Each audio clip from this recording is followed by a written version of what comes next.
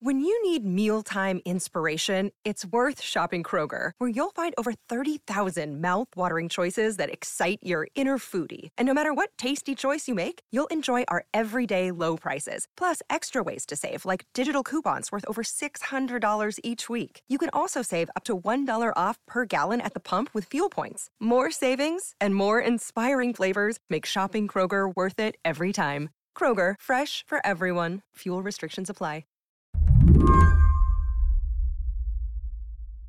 Nick Bagley became an expert on healthcare in a sort of backwards way. He studies administrative law, regulation, how the government works. And so I thought, well, gosh, maybe the Affordable Care Act would be an interesting statute to learn about. Maybe healthcare is a fruitful domain for people who do my kind of law. There didn't seem to be a lot of people doing it. He thought Obamacare would be a temporary academic diversion. I didn't realize, and I think very few people realized when the Affordable Care Act was adopted, just how contentious it would continue being. I think there was an assumption on both the left and the right that once it was fully implemented and the benefits started to flow, that it'd be very hard to dislodge, and that frankly, the political system would kind of move on to other battles. And so far, at least, that hasn't seemed to happen. It may still happen, but if so, I don't know when.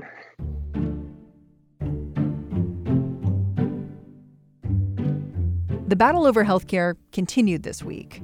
This time, the Affordable Care Act was being hashed out in a Louisiana courtroom. Long story short, Obamacare seems like it's about to have another near-death experience. Existential threats to healthcare have become so routine that it's easy to stop paying attention to them, what they mean, who they might impact. But Nick thinks about that all the time. Yeah, I mean, it was notable in oral argument just how little attention was paid to the practical effect of a judgment invalidating the Affordable Care Act.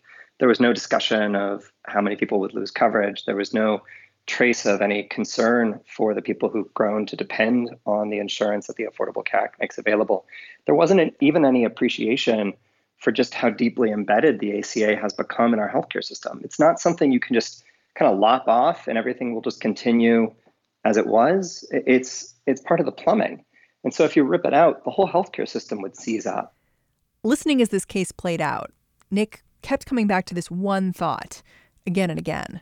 Should we really be hashing out, whether healthcare is available to the poor and the uninsured and protections for people with pre-existing conditions exist?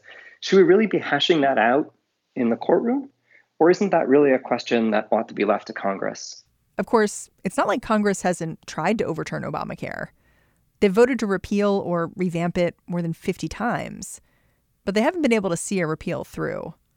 Instead, this massive law, which took months of intricate negotiation to implement, might now be upended by just a handful of judges and some very specious legal arguments. I'm angry. I'm angry that arguments that are so clearly partisan have been taken seriously in the courts. I'm angry that Republicans believe that they can achieve in the courts. I don't want to. For me to think that, a handful of judges in this country could decide the fate of health insurance for millions of people, that they could do it with so little regard for the difficulties that people face and encounter in their daily lives, that they could do so based on controversial legal theories that really don't command broad assent in the legal community in general, but are sort of their pet theories. I'm sorry, I shouldn't be angry on radio or on podcasts. I just feel like I'm a sane person in a crazy world, but the world keeps getting crazier, and so I keep getting. So maybe I'm the one that's insane. You're not. You're not. Today on the show, we're going to tell the story of what happened when the Affordable Care Act ended up in court this week. But we're also going to talk about the legal argument that got it there, and why an argument that lawyers from across the political spectrum call deeply problematic may make its way to the Supreme Court. I'm Mary Harris. You are listening to What Next? Stay with us.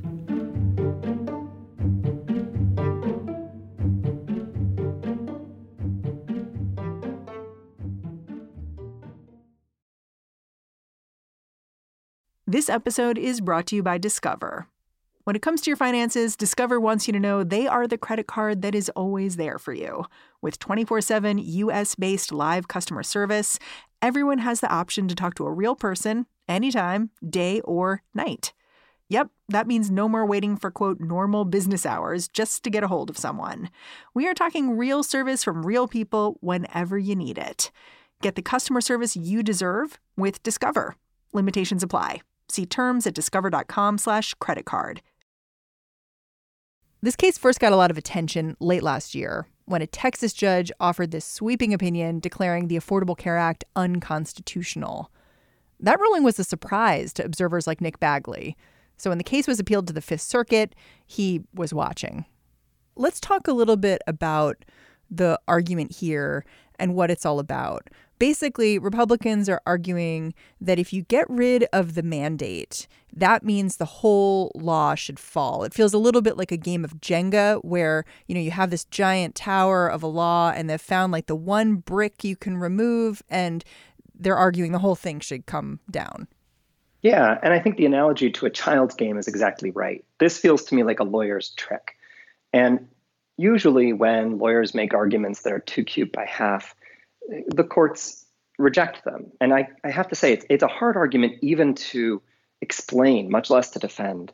But the way they see it is that you want to keep two things totally distinct: the command to buy insurance and the penalty for going without. They say, look, those two things are completely separate. And when the Supreme Court in 2012 upheld the individual mandate, what it said was that the individual mandate was unconstitutional if you understood it as a command, but was perfectly constitutional if you understood it as a choice that came accompanied by a tax penalty. Last year, as part of the Trump administration's tax reforms, that penalty was negated. And with that, a bunch of red state AGs saw an opportunity. And they say, aha, when you zeroed out the mandate penalty, you left the naked command to buy insurance on the books. And that naked command to buy insurance, we don't think it's any longer a choice. We think now it's actually a command, something you must do. And Congress doesn't have the power to coerce people to buy insurance. And we should say here that lawyers on both the left and the right have come together and looked at this argument and said it's problematic. Problematic, yeah. I mean, absurd is another way to put it. I mean, if you understand what the plaintiffs are saying, they're saying that when Congress eliminated the penalty for going without insurance, they made the Affordable Care Act more coercive. And if you can figure that out, you're smarter than I am, because it doesn't make any sense. I should roll you back a little bit, and we should explain a little bit the sort of clown car of lawyers that was in the courtroom, because there were a lot of them and it wasn't who you would expect. Can you explain a little bit how the allegiances and how they'd shifted? Yeah. Initially, this was a lawsuit brought by a consortium of red state attorneys general against the federal government, against the United States, which means the Trump administration. So you've got red state AGs against the Trump administration. Then California and a consortium of blue states came forward and said, hey, look, the red states have come to the courts and have asked for the invalidation of the entire ACA. We're interested in that case. We've got a dog in that fight because we like the ACA. So we want to be allowed to intervene and to participate in the lawsuit. So now it is red states against Trump administration and blue states. But then the Trump administration decided to switch sides. And it said, you know what? We actually agree with the red states. We think that the individual mandate is unconstitutional, and we think that the rest of the Affordable Care Act has to fall with it. And so the Trump administration switched sides. So now it's red state AGs and the Trump administration on one side and the blue states on the other side. At that point, the House of Representatives, the Democratic-controlled House of Representatives, put its hand up and said, hey, if the Trump administration isn't going to defend this statute, we think we need to be part of the lawsuit in order to defend the statute. So we had now red state attorneys general and the Trump administration on one side and blue states and the House of Representatives on the other. I wonder if you can just pull out a couple of moments that stood out to you, because I think the hard thing for a lot of people understanding hearings like this is that they're really technical. And, there's clearly something really important going on, but it can feel like listening to some kind of proceeding in a different language. So I'm wondering That's if you can, exactly right. I'm wondering if you can be the translator here. Like, what did you see that stood out to you that the casual observer might not have noticed? Sometimes with oral arguments, you have to think that judges are really trying to accomplish two goals. The first thing they're trying to do is kind of test their own legal intuitions, to ask hard arguments of the side they disagree with in order to make sure that they kind of have thought through the case. The second thing judges use oral argument for is to communicate with other members of the panel about how they see the case and how they'd like to resolve the case. And so oral argument can be used kind of to signal where the judges are coming from. So one of the things I was looking for is, who are they asking the hardest questions to? Who are they attacking most fiercely? So when the state of California's attorney stood up, he was the first person to argue. It was telling just how much heat he immediately took over the merits of the case and over the question of severability, how aggressive the judges were in pressing arguments made by the state of Texas and other red state attorneys general, and how much they seemed to buy those arguments. And I might have then, not worried about it if the judges had asked similarly tough questions of the lawyer representing Texas, but they didn't.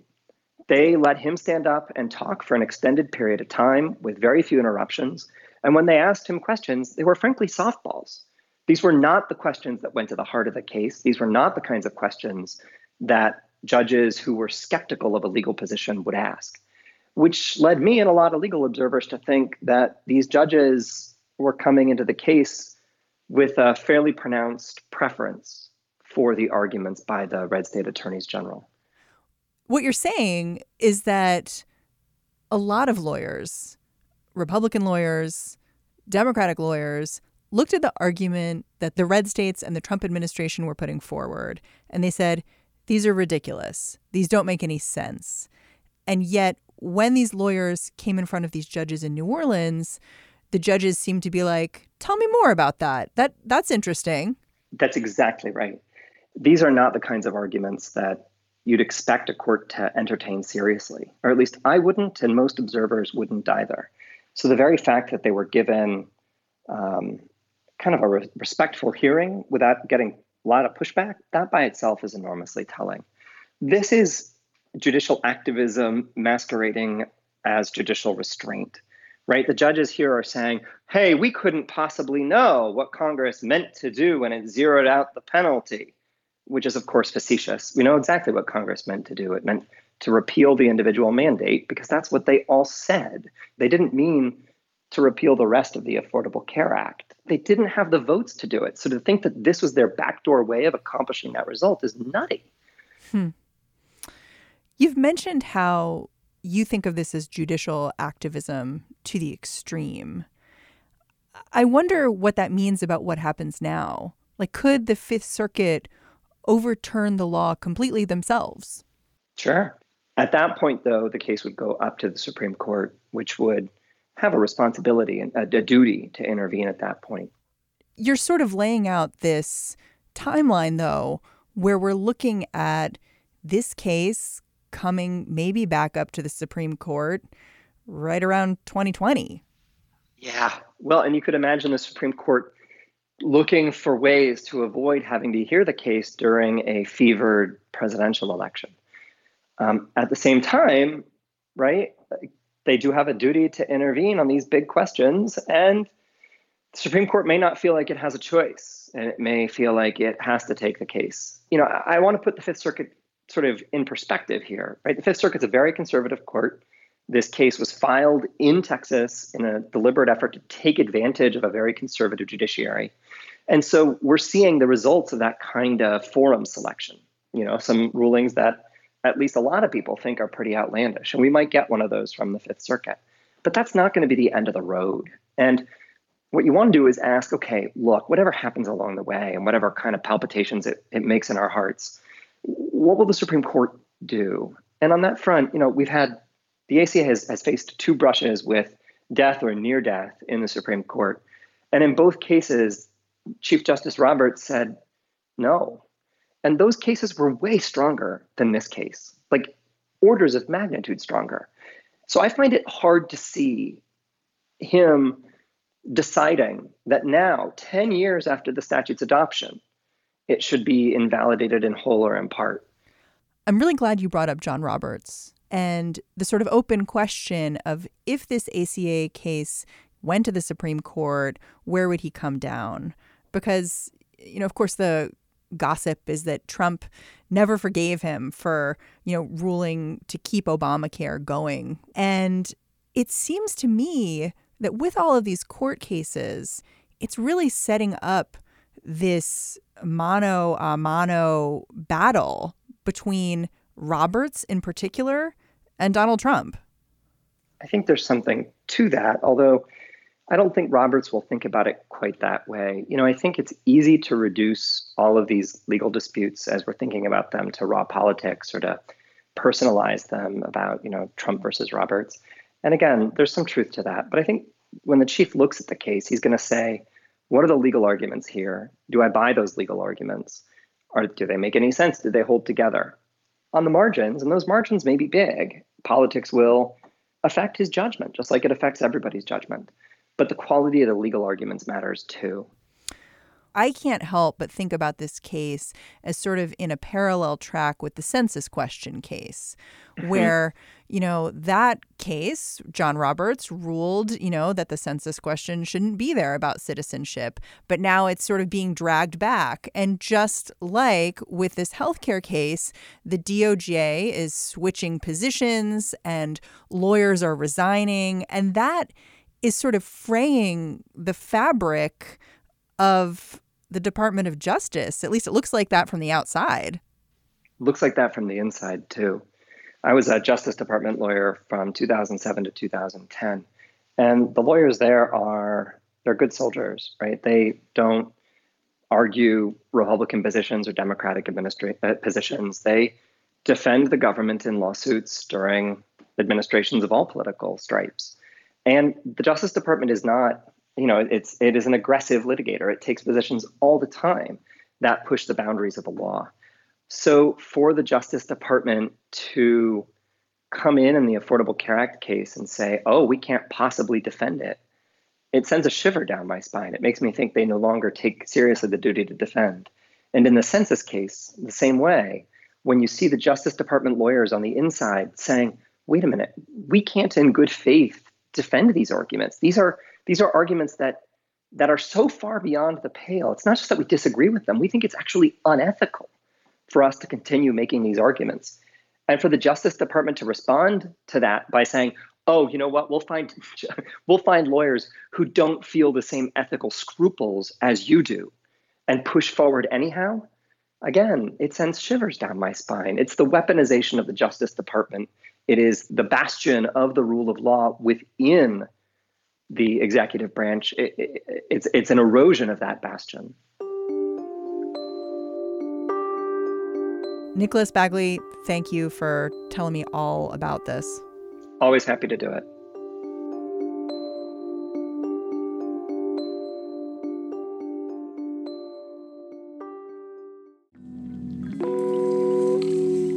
All right, that's the show. Today's episode was produced by Mary Wilson, Jason DeLeon, and Ethan Brooks. If you're a new listener, please take a second, go over to Apple Podcasts or wherever you listen and mash that subscribe button. We love it when you do that. It helps us out in the ratings. It's great for a lot of reasons. You can also leave us a rating and review. We love that too. All right, this is the part of the show where I tell you what's going on over at our sibling podcast, The Gist. Today, all you need to know is that Mike Pesca is talking to an author who's going to reveal how you would go about bugging a cat with a listening device. You're kind of curious. I know you are. So go check it out. The Gist with Mike Pesca. All right, enjoy your weekend. I will catch you Monday.